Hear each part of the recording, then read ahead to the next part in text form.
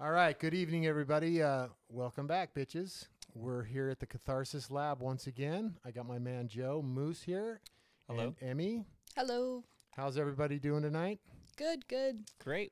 Okay. We're going to dive into a topic that I think is kind of interesting because it kind of follows the line of the universal law of polarity. So we're going to talk about the difference between aggression versus adversity. Assertion. So, certain people that confront you maybe confront you aggressively. Some people try to impose their will through assertion. So I think it's an interesting topic, and I think it kind of falls into that category of power over force. So we'll start by this was Emmy's topic. Let's ask Emmy what made her think of this topic and specific experiences that made her think of this.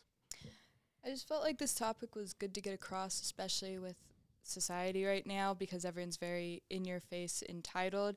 And I feel like there's a good line between asserting yourself, having respect for yourself, and not being aggressive with other people with it. Also, as someone who's has trouble controlling or expressing their emotions, I find it sometimes hard relating myself off as assertive than coming across aggressive. Right. So there's two different emotions there, and one's safe to say one's a positive way to do it and one's a negative way to do it. Like I think some powerful people understand how to assert their intentions. Whereas you see aggressive people as kind of like manipulative and kind of forceful. Controlling. We can use the term steamrolling.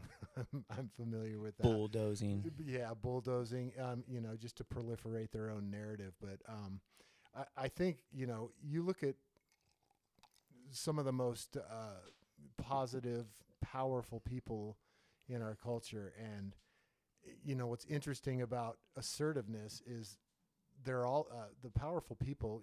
Let's say maybe Bruce Lee or somebody like that. They assert, their will or what they want to do, but they do it in a very calm, peaceful way. Nobody gets hurt.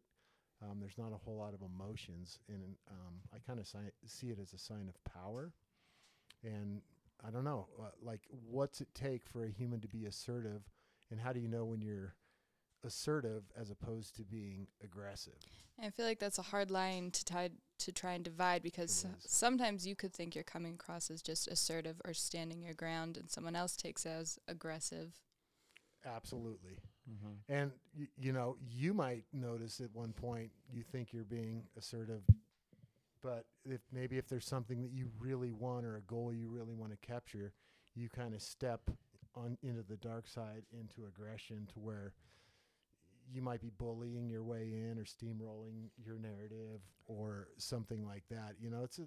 It's a fine line, and so is power and force. One's always good, one's always bad, because you're using different emotions, whether they're positive or negative. Right, and I think what it is the fine line, the separation. Aggression and assertion is really your tone of voice, the words you use, the body language. Everything comes into play because people can visualize. You might not be just using your words, but you could be speaking to somebody with your eyes, with your motions, your hands, the tone of your voice, the volume of your voice. All of that comes into play.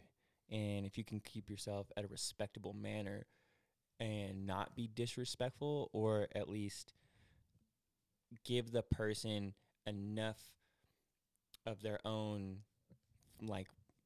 peace during that, I guess, interaction, where they don't feel you're being aggressive. It's a very fine line to walk, but I think the aware and the conscious know the difference. It's a touchy subject too, because I also feel like if you have a lot of self-love, you have to be assertive, and sometimes that almost hurts other people.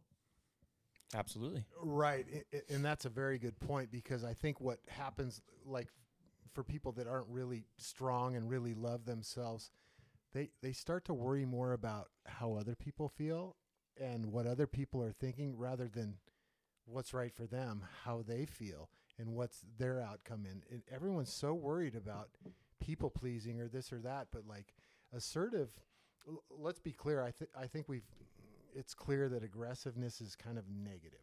Yes. Assertiveness, if done in the right way, I think is healthy and it's positive, and I think it's a form of self-love, you know, and it goes hand in hand with intention. If you live a life with a clear intention, and you assert that intention with a loving way, and nobody's getting hurt, and you're not steamrolling anybody.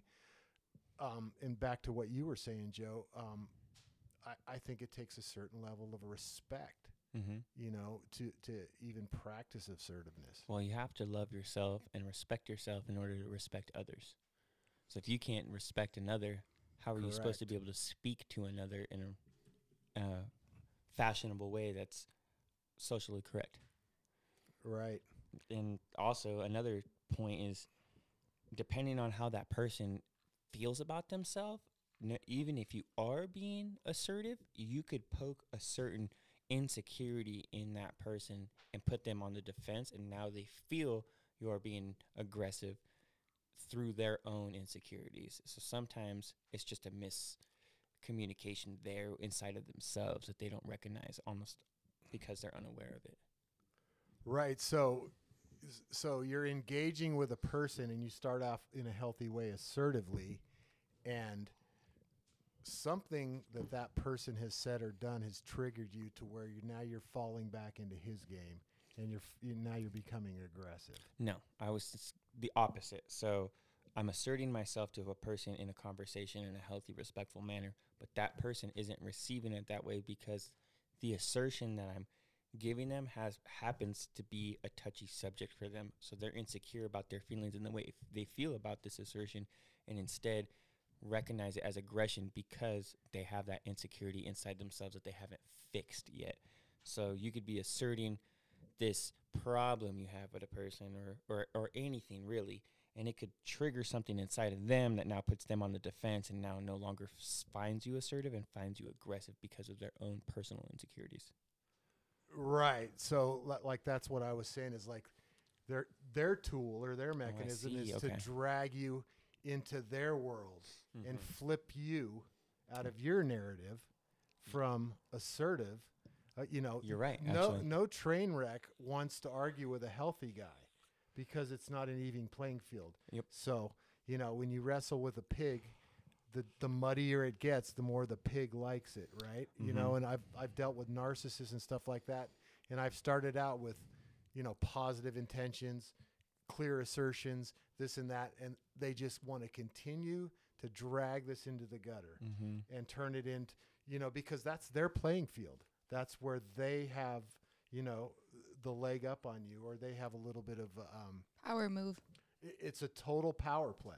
Exactly. You know, and that's why I think this all kind of rolls back into power versus force, because healthy people would never do that. Okay. You know, and that requires listening, not judging, all this other stuff, and seeing things from a different lens. People not being self-absorbed in your own emotions. Absolutely. You know, because somebody that's going to be aggressive, you know, they've bullied their way through life, you know, and they have kind of like propagated their own will, and they're almost proud of the fact that they always get their way, depending or regardless of who gets hurt, who they've steamrolled, who they've stomped on, you know, and I don't really even think they even care about their behavior, you know, and I don't even think they give a shit if they like themselves. It's always about, like you said, Emmy, whatever the situation or scenario is, it's about control, and I need to win. You know, I have to win this argument. I have to come out on top. I can't look stupid, you know, so it may even start out assertive, but it just gets muddy and gets real ugly and turns into aggression. And that's where an argument might start out peaceful and end in a fist fight. You know what I mean? Right. There's no such thing as a peaceful protest. Not if everyone has, you know, the wrong kind of state of mind. You know? Right. But it's interesting. I mean, at my age, I think it's easy for people to default back into aggression, because that's intimidation after all, right? Mm-hmm. You know, and if somebody wants, and it's a complete lack of respect for the other person, because if if a healthy person's going to go, no, I'm not okay with this person's going to resort to violence or intimidation, and everything just gets ugly. And really, the only option you have is to walk away, and identify the problem, because once it gets to that level, now you're dealing with somebody that's not playing with a fair deck of cards, Right. and they're willing to go lower than you. So to navigate the difference between assertion and aggression in the midst of it, while you're becoming aware of the shift, you're saying to walk away at that point. Well, they're dragging you into their playing field, right? Mm-hmm. So at some point you have a decision to make. I mean, you can keep moving forward in a healthy manner. You can keep, it's important to set boundaries around. First of all, you have to identify if somebody's going to be aggressive towards you, and immediately set boundaries. And if that person continues to push the boundaries, you have to draw a line in the sand, just going, okay, well, out of respect for myself and love for myself, I'm not going another step here. Mm-hmm. Obviously, you're not willing to listen to what I have to say. So what's the benefit by moving forward? And it's not about caving or losing. It's about you loving yourself enough not to engage with these types of people. Can You you know what I give me an example of a situation you were in recently where you had to be assertive instead of aggressive? I think so. At work, I'm a manager, right? And recently, I have to deal with, some of the guys that I work with. And, recently we had an employee where I had to, really look at what he was doing on the job and ultimately take him into the office and fire him, right? Correct. So basically, that's a semi-confrontational situation to where, I have to look after the best interests of the company. This guy has a family to feed, and, I feel bad about, It's a very touchy situation. Situation. So the way I approach it is always very pragmatically. It's always very positive, and it's very short and quick to the point. And the reason why I do it quickly is because in terms of like letting the person go or firing person, because if you start talking about why we're firing you, it opens up this door for him to become aggressive, and reel you in to his muddy playing field. So that's the most recent thing to happen to me, where like basically I took an employee in and I just went, it's not a good fit for our company, and we're not a good fit for you. Okay. So here's a check, we'll make sure you get paid at the end of the day. And I keep it short and sweet, because if it goes into, well, what did I do wrong? You didn't like the way I was working. Right away, that guy's trying to open doors to where he can steamroll my narrative, or discredit what I'm trying to say, or basically gray things out. He said, she said, hey, your quality of your work just wasn't good. You don't show up on time. Oh, well, what about this, that? And now it just deteriorates. Right. So what you're saying is you were conscious of how this person was prior to this engagement. So you were able to shut down and keep it short and sweet, and shut down any opportunity for there to be aggression. So therefore, you displayed a certain amount of assertiveness in the very beginning, and approached it in such a way where it wasn't, you basically took away his power. Absolutely. And it wasn't just the person, it was the setting.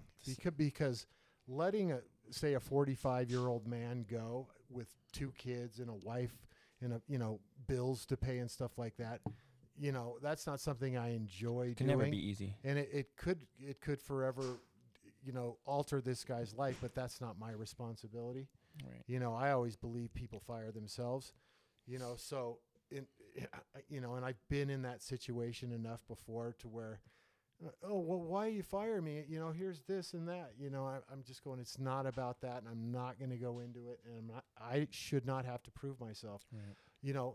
That's not like adjudicating or, being like in a court-like setting and kind of hashing out who's right and wrong. In my opinion, that's that guy drawing me into his scope.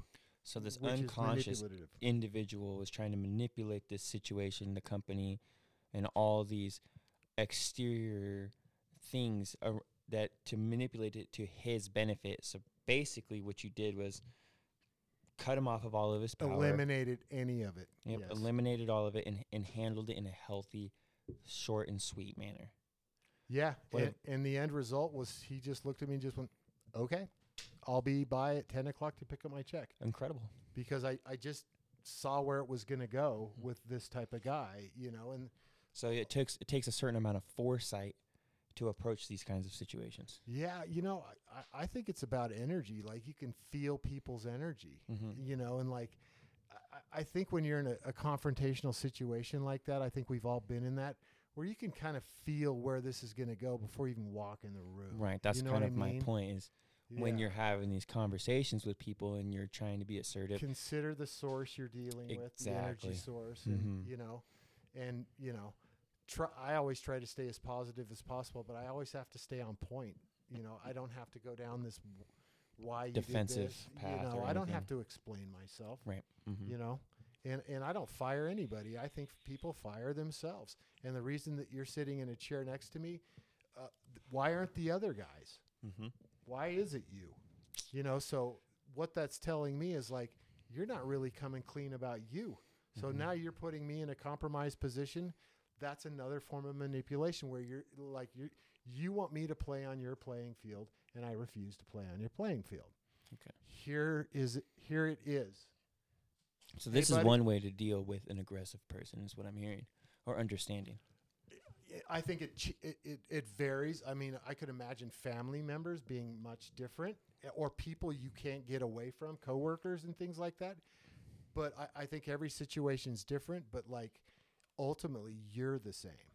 Right. You know what I mean? That's how And you if you have approach it. enough love and respect for yourself, and if you can get to that level, you have enough love and respect for other people. But you're not going to compromise your integrity because somebody else is. You know Correct. what I mean? And there's a lot you can teach people that are willing to do that. But like at the end of the day, it's not even important what they think or feel. It's more important about you staying on the right track. And that's Because it's so easy to get distracted or manipulated or pulled aside in somebody else's game. You know what I mean? so I think lot that's of people the do that. difference between a forceful person and a powerful person.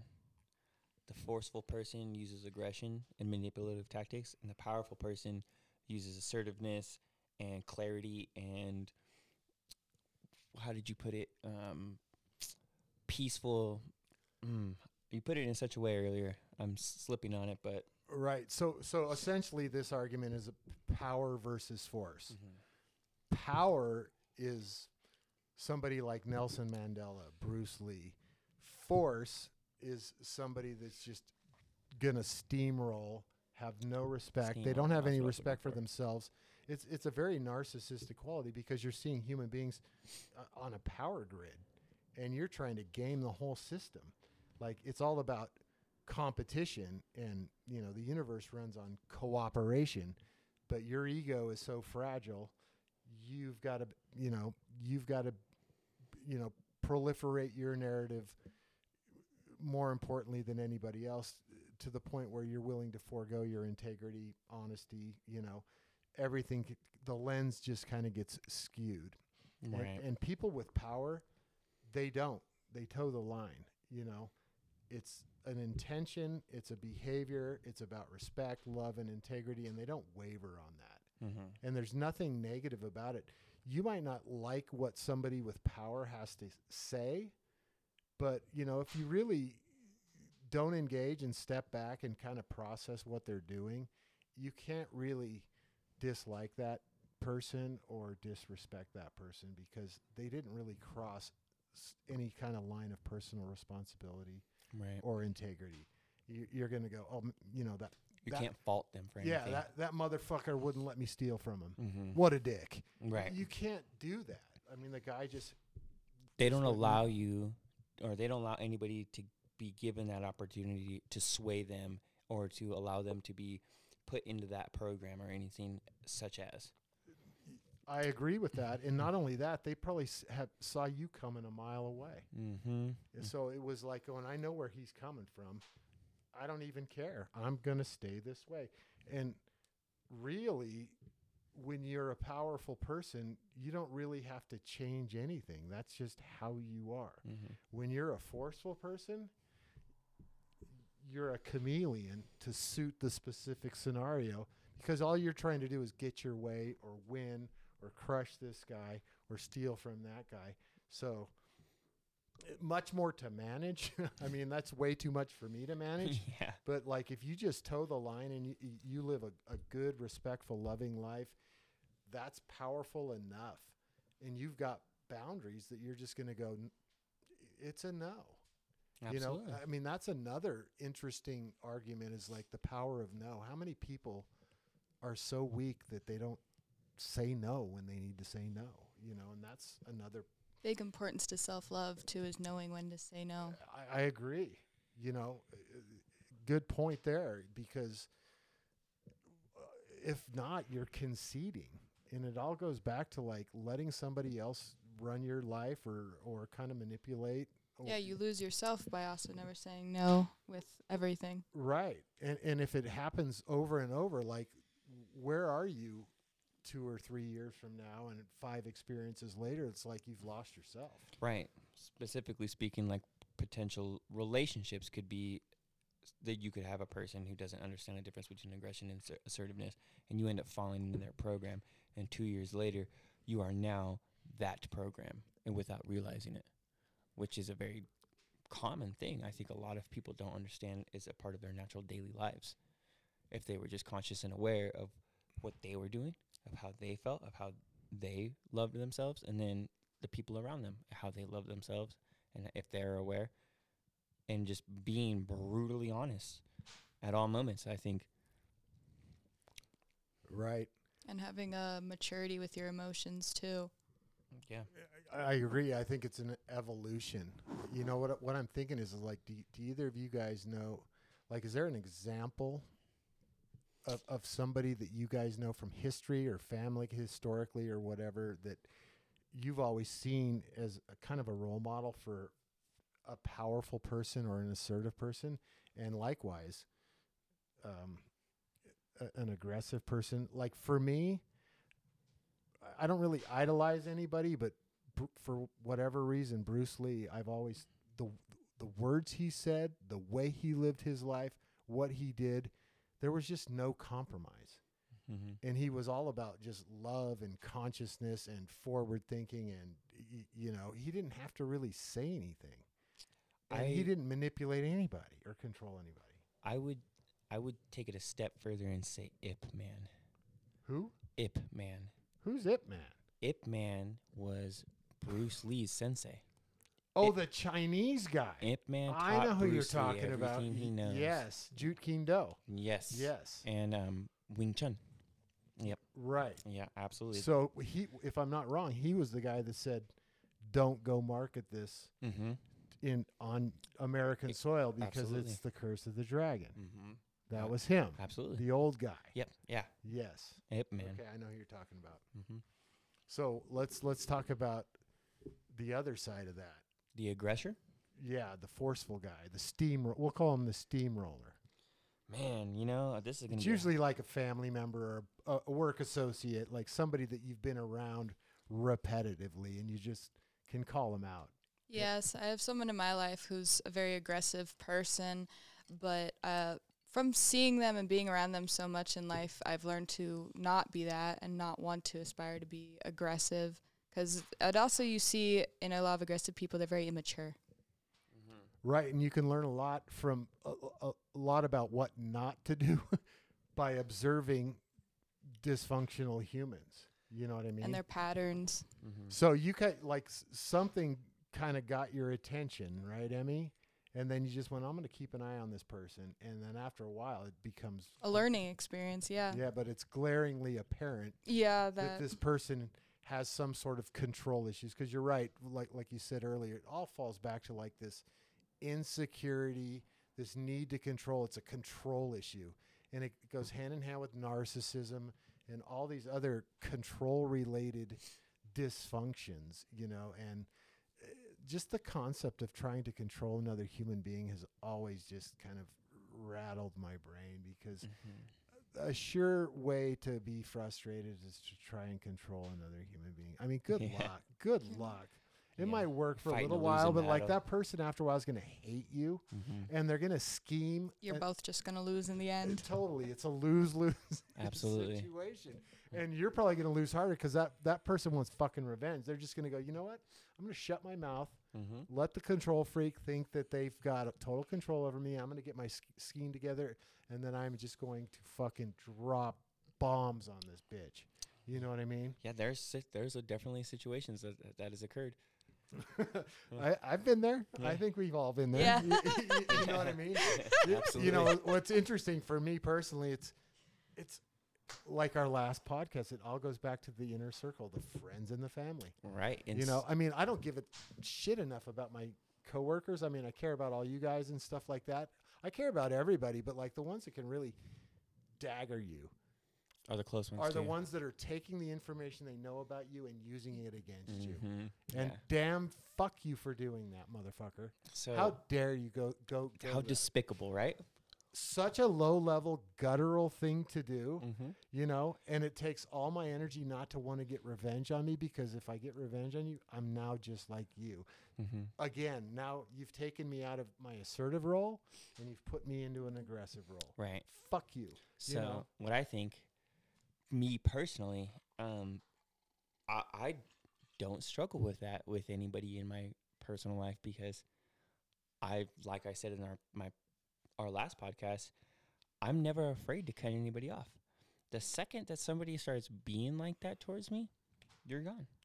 You know, and I have a personal friend that this happened with recently in my life, and they are no longer as a part of my life because of said situation. I won't go into too much detail, but it was an aggressive situation that didn't need to happen over an assertive situation.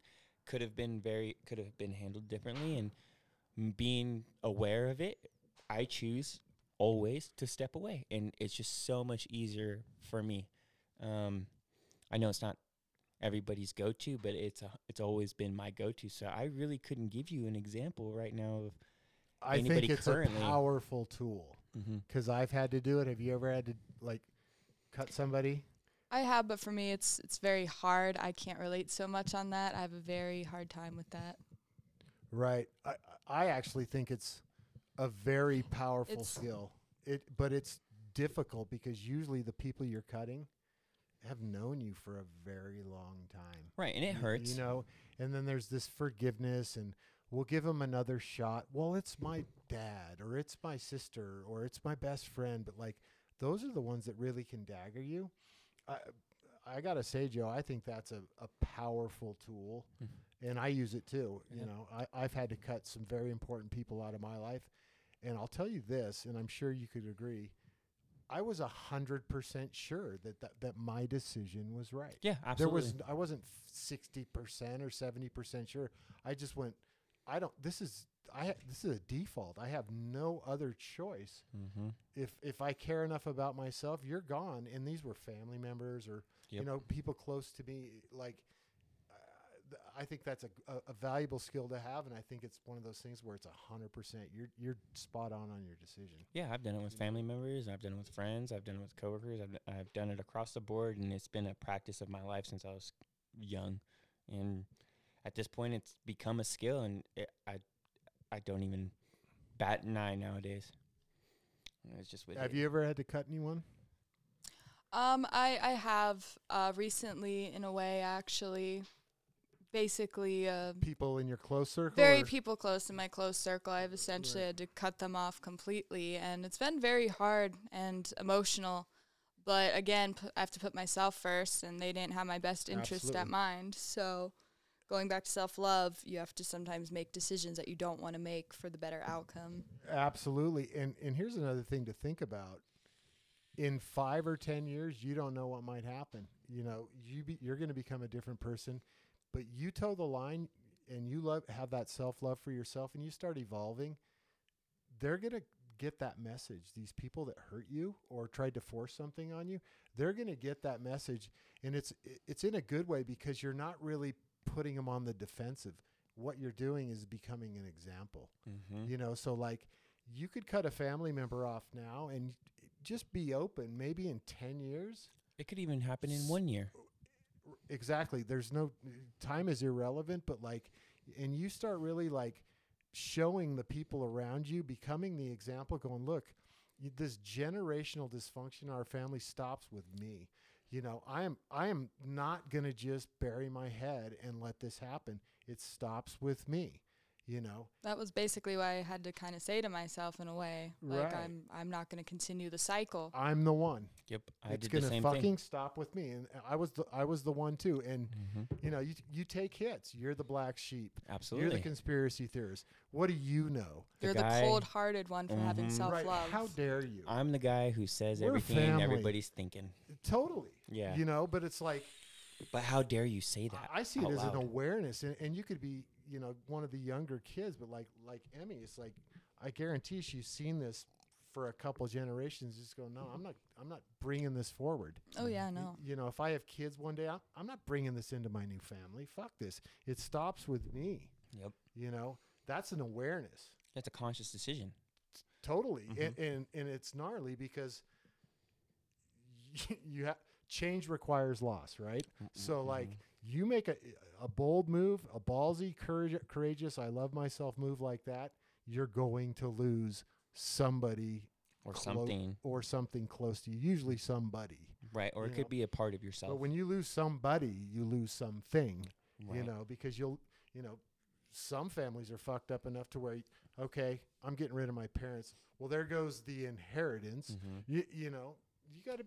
So what? It's just money. Right. You know, if you don't stand for something, you're going to fall for everything, you know? Right. So what else do you have in your life in the third dimension if you don't fucking stand for yourself, you know, and put yourself, you know, when were we talking about this the other day where like most people care more about what other people think of them than what they think of them. Yeah. Which is a really bizarre concept for me, but like it's super common. That's actually a skill set that I admire about yourself.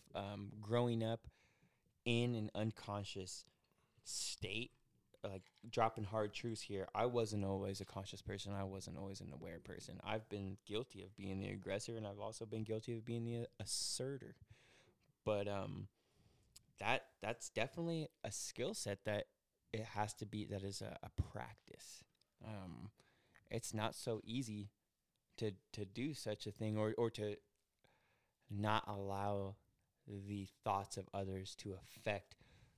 I've been guilty of caring about what people think, more so of caring about what I think. Everybody has. Right. Mm-hmm. It's just, you know, judgment is the thief of serenity, but like in order to fit into whatever environment you are, there's a certain scope that you're just kind of scanning the environment, and you have to judge how you're going to survive in that environment. Right. You know, call it a stereotype if you want, but like, I think that's a little bit different than like. Okay, I see what you're saying. Judging people on a daily basis, you know what I'm saying? Yeah, or even judging yourself. Or that's competition or comparing, you know what I mean? Then you'll never ever be happy if you consistently compare. No, and back to what you said, I think there's a certain alchemy there. Like you were guilty of it. I've been guilty of it. Amy's probably been guilty of it. But like, that's how you know not to do it. That's right. Alchemy. That's like going, okay, that's stepping back going, I was that person too. You know, the difference is most people don't do that. Well, most people aren't willing to admit it. Hell no. And the first step to change is admitting that you have a problem. Insecurity. Insecurity is a crippling emotion. You know, and it really doesn't exist anywhere else but in that person. And there's this projection out to the world of how they kind of internalize themselves. It's kind of a mirrored effect, and like what's weird is nobody knows that they're insecure. Yeah, no one notices other than yourself a good 90% of the time, and the only one you're freaking out is yourself. Right, and now you're spilling the beans. You're just going, look at me, and now. And you're telling the there world, goes hey, the I'm insecure. job offer. Mm-hmm. Yeah, you know, there goes the opportunity. There goes the friendship. You know, it's almost a self-sabotage thing. You know, We had a situation with a coworker who would mass send 40 text messages a day due to that very same crippling insecurity, needing to know the next step, needing to be in control, needing to be able to manipulate the situation to the benefit, which it ends up always having a negative result. And just keep that in mind, people. Manipulation tactics never work and always backfire. they only work on really weak people. Right. Yes. You know, and let's be clear. These types of people target those weak people. Absolutely. You have no choice, because if some homie comes up to me like that, I'm laughing in his face. Right. You know, I'm down the road. His ticket's punched. You know, it's interesting the way this argument or this conversation is going. Is it's developing into a discussion about narcissism, and that's a very fucking pervasive. What I just read recently, like the mental disorder of chronic narcissistic behavior is one of the worst mental illnesses you can have. And I always said that because like narcissists think they're great. Like there's this illusion of I'm this and that, but it's totally based on insecurity and lack of self-worth. It's like the ego flips around and creates this whole different, I guess, wall to kind of permeate or to protect yourself. Absolutely. But I mean, a control freak is a narcissist, you know, or definitely exemplifies all of those symptoms. You know what I'm saying? Absolutely. So now, how do you spot a narcissist from a mile away? What are the telling signs for people out there who aren't aware, who might have a narcissist in their life that they're not conscious of? They will first draw you in with a lot of emotional, what is that word? Love bombing. Charisma, that sort of thing. Charles Manson had charisma. Okay. Right? So they need a hook. She's absolutely right. Like a narcissist can't be an asshole. But how about the people that are closest to us? The people that have already displayed that charisma, the people that have already tricked the others into their program. How do we awaken those people? What is the telltale signs? Very simple explanations, or maybe like... I don't think it's a simple explanation because like it's almost impossible to help another person. You can facilitate that, but that person has to basically get beat up and manipulated and destroyed by a narcissist. You know, narcissists... They almost have to be seeking help. Yeah, their goal... They see humans on a power grid and they're sucking energy, you know? So if you're a power source to a narcissist and you finally say F you and you leave, they're going to get angry for a while, but they're going to go to another source. You know, it's almost like an insect sucking venom, you know, out of something. That's really what a narcissist is, and they're sucking energy out of you. You know, it's tough because, like Amy was saying, like the first sign of a narcissist to me is that, hey, buddy, that charismatic, that bait and reeling you in. A narcissist is never going to be nasty or mean to you.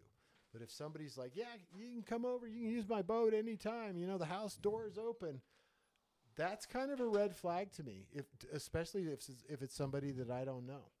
Because, you know, not that I'm judgmental or very suspective, you know, but it's like going, okay, what does this person want from me? You know what I mean? What's your angle? And it's sad that you have to be like that, but there's so many unhealthy people out there and so many narcissists out there that you kind of have to kind of check their references. Right. So you approach every situation guarded. or every individual guarded? I don't want to say that, like, but if somebody, hey buddy, how's it, In your first meeting, is buttering me up, mm-hmm. I know that I'm grounded enough inside of me that I can go along with it long enough, but constantly I'm picking up signs, Right. and I'm checking out red flags, and I'm this is important, discerning information. Humans have forgotten how to discern information. They just consume it nowadays. Mm-hmm. And I think it's a critical quality to have in everyone. And I don't care, and I don't think it's judgmental, mean. It's about self-love and protecting yourself. Discern information, whether it's coming from your government, from your boss, from anybody. Don't just consume information. Discern it, and go home and break it down. You guys have good friends. You know what good friends act like. Is this person doing that? Correct. Is there an agenda? Wait a minute. I've only known this guy 2 days, and he's offering me his lake house with a boat. Right. I might want to look more into this. Yeah, well, that can screams still go up to desperate, insecure. That screams so many red flags across the board, which basically would lead right but maybe into. to somebody else you don't know. It would be exciting. Well, a lot of people kind of just cave. Or they're just naive to it and aren't aware. Exactly. I really dislike the naivety. It's a lack of personal responsibility. It is, in my opinion. Yeah, I don't really stand by that naivety. Thou bullshit. shall not have no idea. Mm-hmm. That is our number one commandment Ignorance on does this not show. stand up in the court of law, and it does not stand up with me. No. No. No, that will not ever stand up in the court of catharsis. That's ever. right. Absolutely. But people use it as a crutch. People use it as an excuse, and quite frankly, in my opinion, it's bullshit. yeah, it's interesting. The times that we live in. A lot of times, I think, like in going back to now, we're talking about narcissism, but I always kind of go, which comes first, the chicken or the egg? Well, the narcissist, or did society create the? I mean, that's a because in the question. 70s there weren't 80% of the people weren't narcissists, Right. But nowadays, if you're paying attention, it's a significant number out there. Right. Whether they're rich or poor or whatever, you can be a poor narcissist. It doesn't really matter. You could be a family member. You could be a politician. So they're your created. doctor could be the society. Exactly. Which came first, the symptom or the society that kind of like shaped all of that? Because it's. So would you say the narcissist would be the aggressive or the assertive? I would say they're passive aggressive. Fair Because enough, yeah. the whole time they're daggering you, they're stroking you. Mm-hmm. You know what I mean? Yes. That's what makes them so diabolical. And that's that's where you want to go beat the fuck out of them. Right. When you You know, finally because, like, come to. I trusted you, man. Mm-hmm. And you followed up with that trust. You reinforced that trust. Now I got a blade in my back. Mm-hmm. One or two that's good things. That's a premeditated hit. You know what I mean? That wasn't a spontaneous murder. That was a premeditated. That guy checked out the power grid and went, okay, Robert's got something I need. Mm-hmm.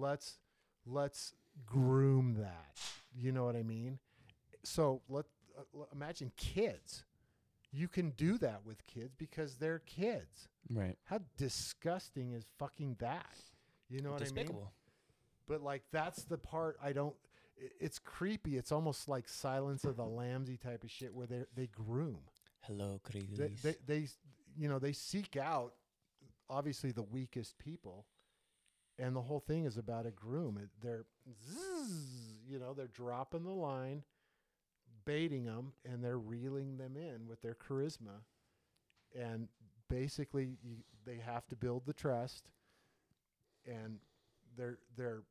So people are easily swayed by narcissists because of this charisma, because of this outlook, attitude is what we're essentially saying here. So it's fair to say that it's difficult to spot a narcissist because they come on as your friend. Weak people are easily swayed. Fair. healthy people laugh in their face. Right. How dare you think I'm that stupid?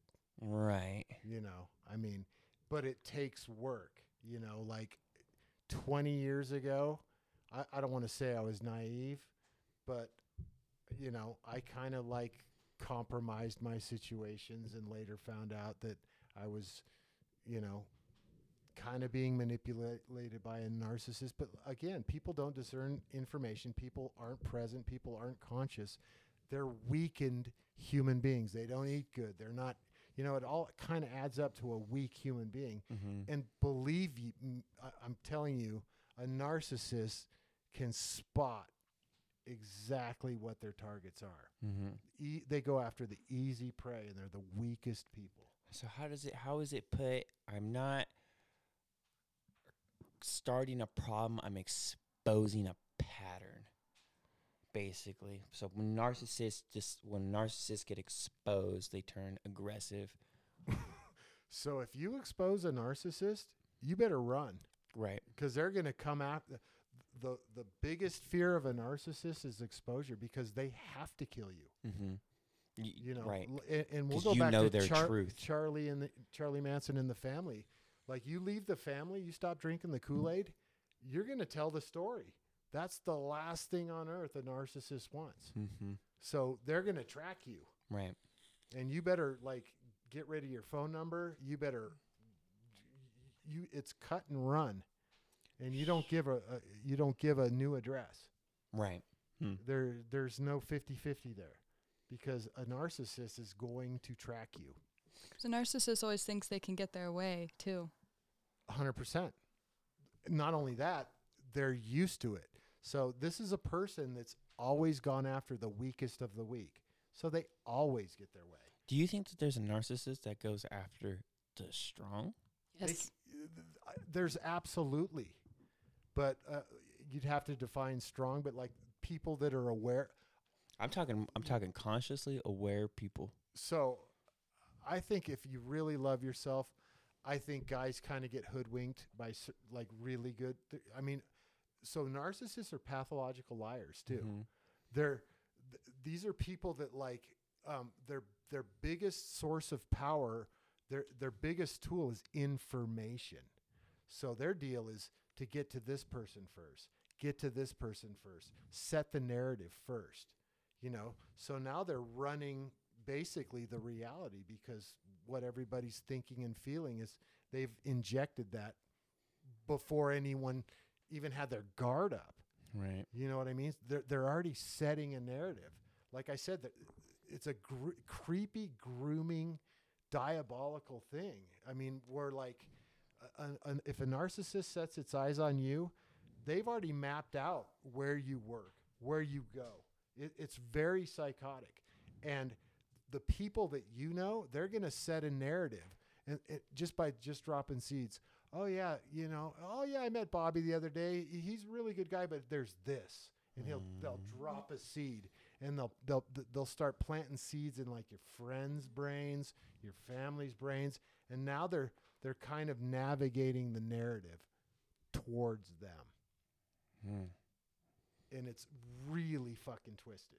It is. It absolutely is. And it's tough, and a lot of people Gnarly.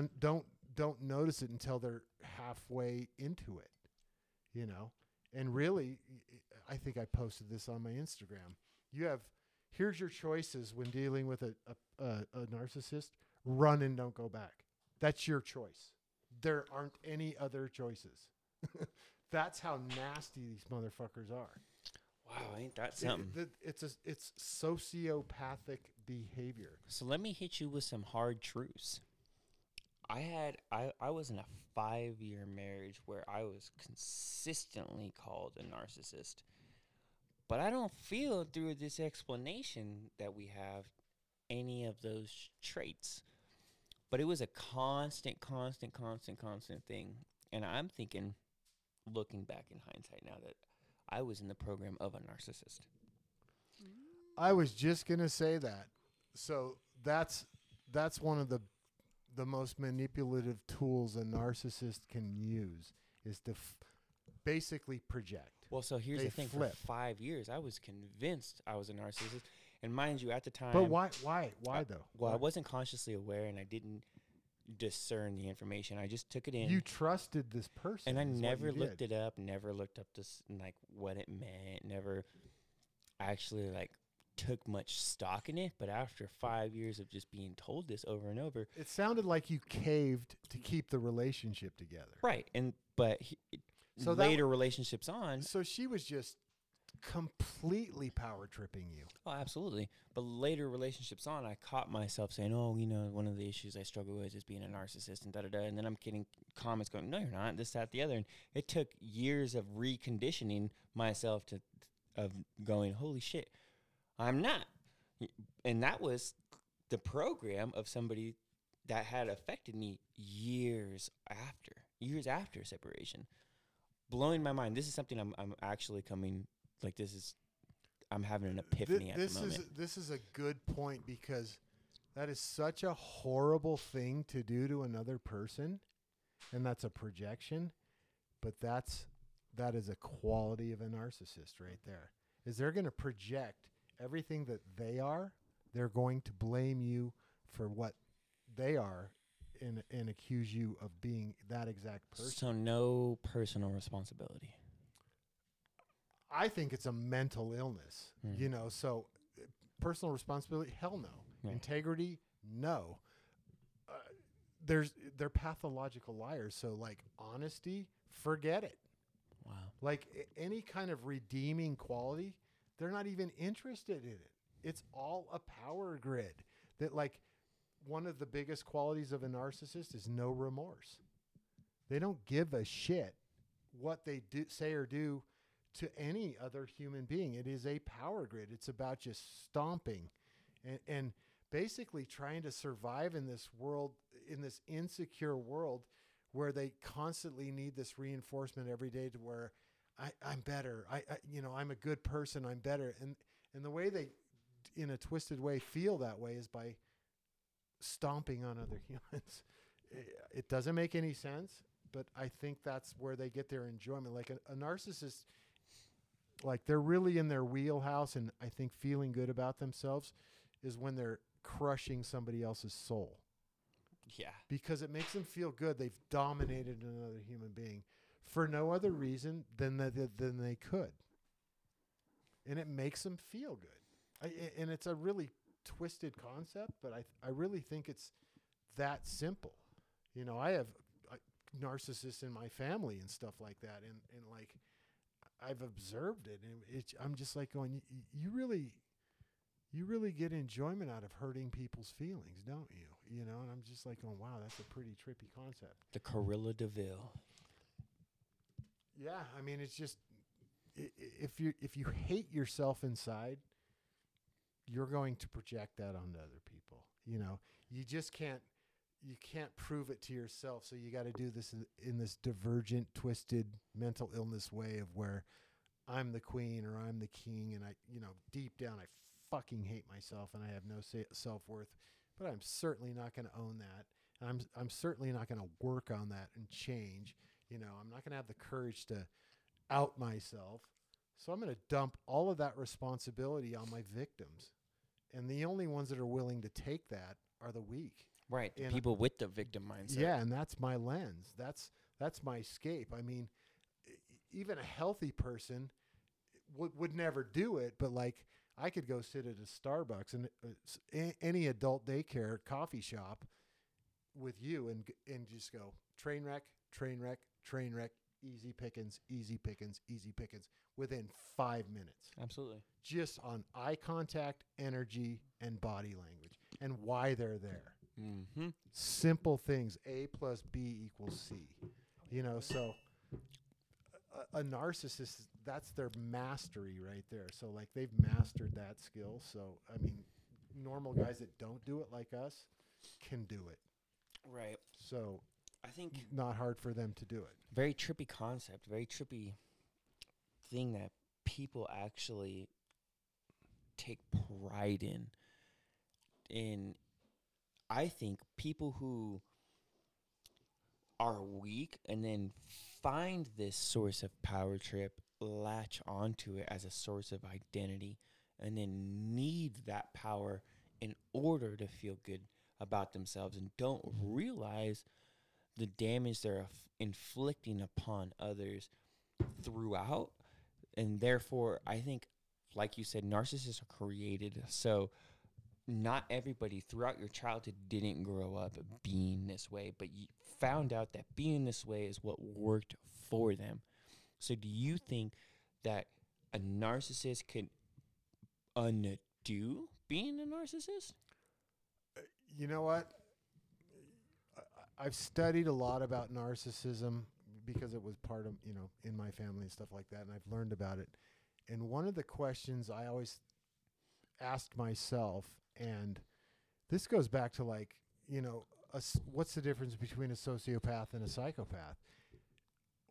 Are you genetically predestined? Are you born a narcissist, or were you created as a narcissist? That's the question. And I don't really, I can give you my opinions. I don't really have the answer on that scientifically. Based on what I know, and I really pay attention to all the behavior and all that stuff, it's very interesting to me. I don't believe in anything genetic because new science that comes out with epigenetics just basically breaks it down scientifically that the environment signals the gene. Mm-hmm. So that means your environment is what's creating you. Like, you're not going to get cancer because Uncle Carl got cancer. That's bullshit. New epigenetic science dictates that the environment signals the gene. Mm-hmm. And basically the people that I believe are narcissists were kind of created by their environment. So that's my take on that. And here's the other thing is, it's kind of like playing the blues. Like when you start developing that because of your poor environment, lack of self-worth, lack of self-love, by the time you're 12 or 15, you're going, this kind of works. Right. Victim mindset. And it's it's like the blues. It's like going, it's 3 chords. Well, I'm going to play this my whole life.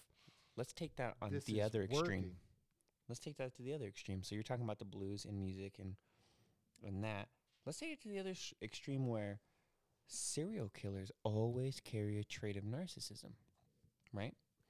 Well, so people argue absolutely. that serial killers, they argue that some of them, their brains were wired differently. Now, that would be maybe not necessarily a genetic trait, but like scientifically speaking, there is that argument that they were born that way because their family didn't have those traits. They didn't come from this environment that required them to be like that. They just were. That one kid that was twisted like Ted Bundy or some of the other big name serial killers. Jeffrey Dahmer would be a good example. Him, yes. And let me just tell you, I don't buy into that shit. And, Okay. and it's basically because I don't think they knew enough about human behavior back then. And let's say in somebody like Jeffrey Dahmer, the guy was like from Ohio or Iowa or something, some Midwest, very benign, benevolent parents, but weren't hands-on in this and that. But back then, that was considered semi-normal parenting. Mm-hmm. In this day and age, hell no. Right. You're incubating a psychopath. Well, a new day and age serial killer would be our Zodiac killer or something like that, Right. I'm just giving you my opinion. Like, I just think it all goes back to the environment. And, like, you could go to any serial killer. You could go to Ted Bundy was a lawyer, handsome guy, all this other stuff. But charismatic, all that. If I really wanted to research any one of these guys, I bet you anything I could pick something, at least one thing out of their childhood from either their parent, their father or their mother or an uncle or a niece or an aunt. And like we were saying earlier, one event in your life, one fucking really profound event in your life, because you look at a guy like Jeffrey Dahmer. This was a guy that was kind of like catching small animals when taxidermy he was at a young age. Yes. Yeah, and turning them inside out and stuff like that. Just really trippy shit that normal kids. So that's a lack of remorse for animals. And But if you're gonna, being a taxidermist, well, he was doing creepier shit than that too. Mm. But like, yeah, you're right. That's a little weird. right. You know, let's taxidermy a squirrel when I'm 8 years old. Mm-hmm. But his Most- dad was a taxidermist, so it was a part of the family business. Okay, so there you Environment. go. But he may have perceived it in a different way. Right. You know what I mean? And I don't think there's any right way to parent somebody. And man, you're going to make mistakes. Mm-hmm. You know, I am a parent. I got 2 kids, and I just did the best I could.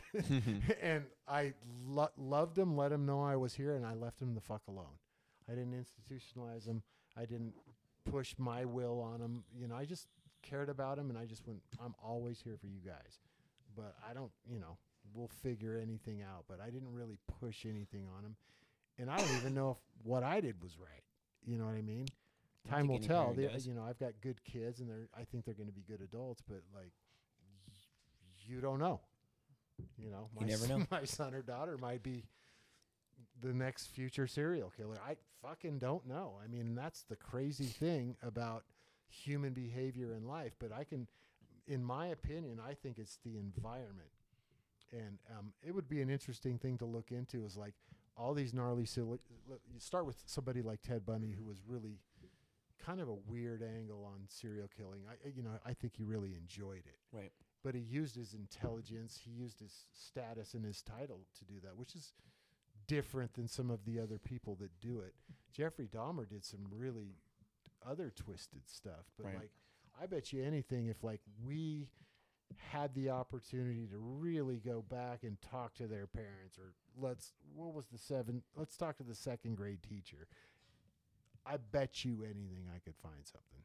Oh, absolutely. Which, to my point, I don't think it's a possibility to be born that way. Okay. And conversely, I mean, the law of duality. If you're born that way, you can also change. Like if your body can make you sick, your body can make you heal. So I don't even buy into that as an excuse, because it's like, I don't know. Yeah, you might have been born a psychopath, but like, what was done to get that out of you can be undone. Exactly. So you're saying a it's narcissist can change. if the environment's there, you know, but like basically humans are hardwired into programs after a certain while. And let's be clear on one of the twisted things about a narcissist is they think what they're doing is far and above better than what everyone else is doing. They don't think they have a problem. A superiority complex. The crazy thing about crazy people is they don't think they're crazy. And you talk to any narcissist, they're going to go, "What? No, it's you. Are you kidding me? Look at me. I own these people." They don't see that as a mental disorder. And they'll even admit it. I own these people. Mm-hmm. Look at, these guys will do whatever I ask them to do. Oh my God. That is a psychopath. That is a narcissist. But he's openly admitting it. He doesn't even think he has a problem, he or she. You know what I mean? Mm-hmm. So I don't, that's a really good point, because I don't think a narcissist, there's all these other mental illnesses. I don't think a narcissist is capable of help, because the only way you're capable of help is checking yourself, going, oh, it might be me. It might be me. I might go check in. A narcissist would never go there because there's that exposure. Mm-hmm. And they've got to open up and unravel and go, everything about me is just hokey bullshit. But you would think. Smoke and mirrors. Right. But you would think a person of that intelligence, because narcissists aren't stupid. They know. Very good point. Aware of what. So they have to have some sort of self-awareness, because they're intelligent enough to manipulate others. So they have to be intelligent enough to manipulate themselves into believing what they're doing is correct. But there is the occasional case, I'm sure, where they are aware of what they're doing and it's obviously wrong, but can't control it or can't change it or choose not to, because it works and it's a successful tool for them, which in turn could change and manipulate their own thinking and thoughts into this being a correct way of being. Therefore, with proper environment, with proper training, with probably loads of therapy and other things, Right. the potential there is there for narcissists to change. I would No. okay. That's a healthy person's perspective. Let me simplify this. A narcissist is incapable of thinking what another person thinks. They don't fucking care. Right. But So they have like to be able to manipulate them, so they got to be able to understand the way the person thinks. they will never go, hey man, these people are coming on to me, or hey man, I hurt that person's feelings. They are not capable of that compassion. They're not capable of remorse. They are them. So like I guess there's self-awareness for them, but not for any other human. Okay. They don't really see humans as humans. Mhm. They see human beings, animals, whatever, on a power grid. As tools. That's really it is. It's like they're a car and they need to fill up on gas, and humans are gas stations. I see. And when they run that gas station dry, they go to the other person. They're not capable of processing, going, hey, my behavior towards this other person might have had an effect on them. They don't, that's not running through their head. Mm-hmm. It's just me the entire time. And every one of us has somebody in our lives that is like this. Well, most of us. I would say whether you know it or not, because you don't spend a whole lot of time interacting, you probably run across 10 narcissists a day, whether it's at the shopping center, the gas station. Mm-hmm. I would put money on that. I guarantee it. Guarantee You know it. what I mean? It's just like sometimes, this person doesn't apply to me. I'm in and out. You haven't really, there's no need to examine it. You know what I mean? Right. That's why like it's more magnified when it's somebody in your circle or a family member. So I guess a good way to spot one for anybody listening would be look out for the people and how they treat others that don't add direct value to their life. That's a very, very good point. That was very good. And I want you guys to kind of matriculate on that. I'll be right back. Absolutely. So if you're sitting in a public setting or anywhere at a family setting or with other people in general, just take a second to look around and people watch. It's one of my favorite activities. Is just sit and be silent for a little bit. Honestly, the ears being open and the mouth being closed, you have 2 ears for a reason and 1 mouth for a reason. And just take a look around, 2 eyes as well. And notice how others treat people that don't add direct value to their life. And you will notice the true character of a person really, really quickly. As Robert was speaking earlier about the coffee shop or going and sitting in a setting and being able to pick out 10 people within 5 minutes what their traits are, is a very simple thing to actually accomplish, because people in their body language throughout their day and they're walking to the coffee shop unaware of who's around, unaware of who's watching, and living their program, and watch how they treat others. And it would be very easy to pick out the narcissist, the fantasist, the realist, or even the misogynist or the feminist. I mean, you can pick people out almost immediately, and this isn't really come across as judgmental, as more observational, if that makes sense.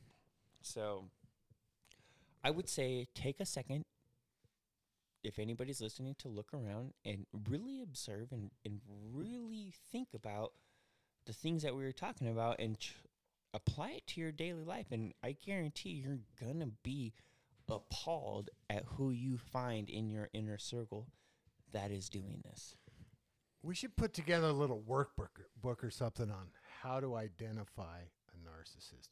I think it's important because you strike up a relationship with a narcissist, you're going to lose. You're going to lose big. Mm-hmm. And like You're going to walk away what feeling defeated. What pisses you off the most about a narcissist is you piss at yourself. You're just going, fuck.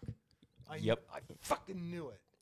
I can't believe I let that guy into my, I gave him this information. Like, they just dagger you. You know what I mean? And that's one of the things that I dislike about narcissists the most, is because they get you to open up, you know? Oh man, he's cool.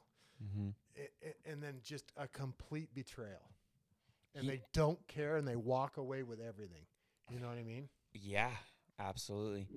And see, you just get frustrated with yourself. I asked this question and hit it from so many angles because I have a specific person in mind. I won't drop names, but probably better we don't. Right. And this person has all of these traits, but I also know this person on a personal level and have observed them outside of their like inner circle or outside of their comfort zone to kind of see and I like want to say and feel like that there's hope.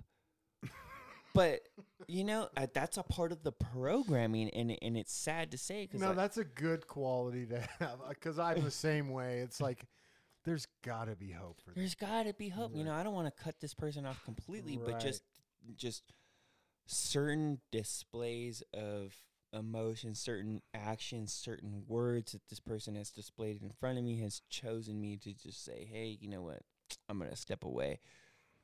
But the terrible part is this person's a pertinent person in my immediate friend group. Therefore, that's hard, man. Yeah, therefore, I've chosen to, you know, distance myself greatly over the past few months as a result of this, and sat back and studied and have been doing my own observations from a distance, discerning this information and trying to make a solid decision on whether or not I'm going to 100% completely cut this person out of my life, because it's a touch and go subject. It's been a very easy thing for me to do, but I go through an extensive thought process and an extensive bargaining within myself, because I don't like. There's compromise there. Exactly. You know there's always that compromise. Tough. It is. And it sucks when there's a friend or like, man, I had family members, you know. Right, absolutely. You know what the right thing is to do, but if you concede that, you're opening yourself up to getting hurt again. You know, and like, how many times? Then are you really healing? Are you really taking this information? Are you really open for change? If you aren't, if you're still allowing that or giving that person energy, right, then are you truly healing? When I identify a narcissist and I need to be 100% sure, and generally it's pretty cut and dry, it's over. Forever, for me, game over, period. I will forget my number, whatever I have to do to distance myself from you. The only caveat that is that person comes to me 10 years down the road, goes, you know what? This is what I was, and this is what I've been doing. I've identified it. I own it. I was this, and I'm still working on it. I don't care if they go, I'm better now. I won't buy that. I'm still working on that. It's kind of like the alcoholic that's always the alcoholic. It's an ongoing path. Like, it's a lifelong thing. I'm going to go, okay, well, I'm still not giving you my phone number. I'm stoked that you finally kind of made that breakthrough, because it wasn't benefiting you. You know, you were using human beings, you know. I feel like this person maybe not be narcissistic, but just severely unconscious. Yeah, does it? Well, I mean, you'd really have to look at the symptoms, because they're all the same. You know, there's a fine line. Like, you're gonna learn, like the article I just wrote on the present moment is predictability. Yeah. You start becoming present and conscious, and humans get so fucking predictable because they're running programs. Right. So you're gonna know, cut and dry, what they are. And you'll be able to diagnose it. I mean, there's sociopaths, there's psychopaths, There's what is it? Narcissistic personality disorder. That's the gnarly one.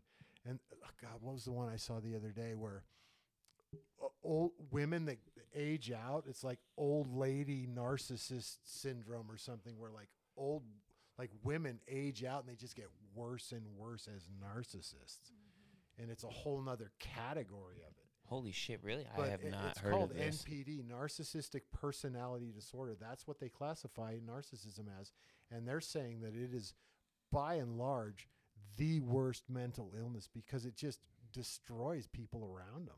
Mm-hmm. You know, What a lonely life. I mean, I'm looking at it this way, like, a murderer is a murderer, but this narcissist baited this person, propped him up, reeled him in, groomed him, and then rat fucked him, Well, and then blamed him. I mean, it gets worse. It gets better. Then they dump the blame on you. well, then let me ask you this: how do you, being a conscious person, being aware, knowing that you have to have compassion for these people, how do you have compassion for a narcissist? The way I do it Mm-hmm. is I cut my circle. I'm 55 years old right now. I have my beautiful wife and my 2 kids. I used to have a bunch of friends. My energy does not sync with those people, and their behavior is not my fucking responsibility anymore. Everyone has to learn to be happy on their own. Like, if you love who you are, you're not lonely because the person you're hanging out with is you. Mm-hmm. And you're you love you, so you're not lonely. Right. So if you can learn to be happy on your own, you don't need to compromise your situation in life because you're lonely. I mean, because ultimately that's what it's boiling down to, is like companionship. You look at most marriages, most relationships people are in, neither of them even like each other. You know what I mean? It's just it's better than being lonely, and what lonely is that person doesn't like themselves. Right. If you love yourself, alone time's where it's at, man. That's why I like the saying, I love and I like you with your partner, you know? Right. And that's a very, very important thing, I think. It really is. Mm-hmm. So like, I mean, what we're doing here is trying to help people, and I'm trying to like open people's minds and Mm-hmm. drop their ego and just own some of your shit. And Yeah. nobody's going to judge you. This is a safe platform, but like, let's be honest, Joe, like we can't help anybody. Until we help ourselves. We can bring in awareness, but like nobody is capable of helping another person. Like I can't help anybody. I can facilitate certain things, but like it's got to come from that person. Mm-hmm. And the hardest people on earth to help are narcissists, because it's everyone else's fault. Yeah, I think they've had it all figured out. Mm-hmm. Right. And they're never going to go, it's me. They're Right. always going to go, it's you, it's you, it's you. You guys just don't get it. It's me. This is my world, and you guys are just a part of my world. Don't you guys fucking get that? Right. And that is their reality. They go to bed believing that every night. Isn't it part of our responsibility, though, when we meet these people?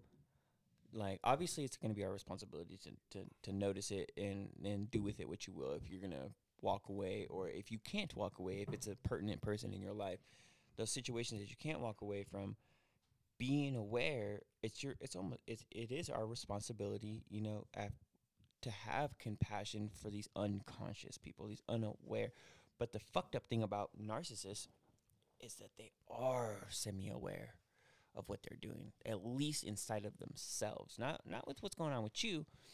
So having compassion for a person who's unaware of anything outside of their own fucking bubble, I guess what I'm trying to say is, when you become aware of it and you love yourself enough to not deal with it, just don't let it affect you. If you can't get rid of the narcissist in your life, then learn not to necessarily love them, but just have compassion for the fact that they have no fucking clue who they are, what they need, and they're the probably most lonely, sad people.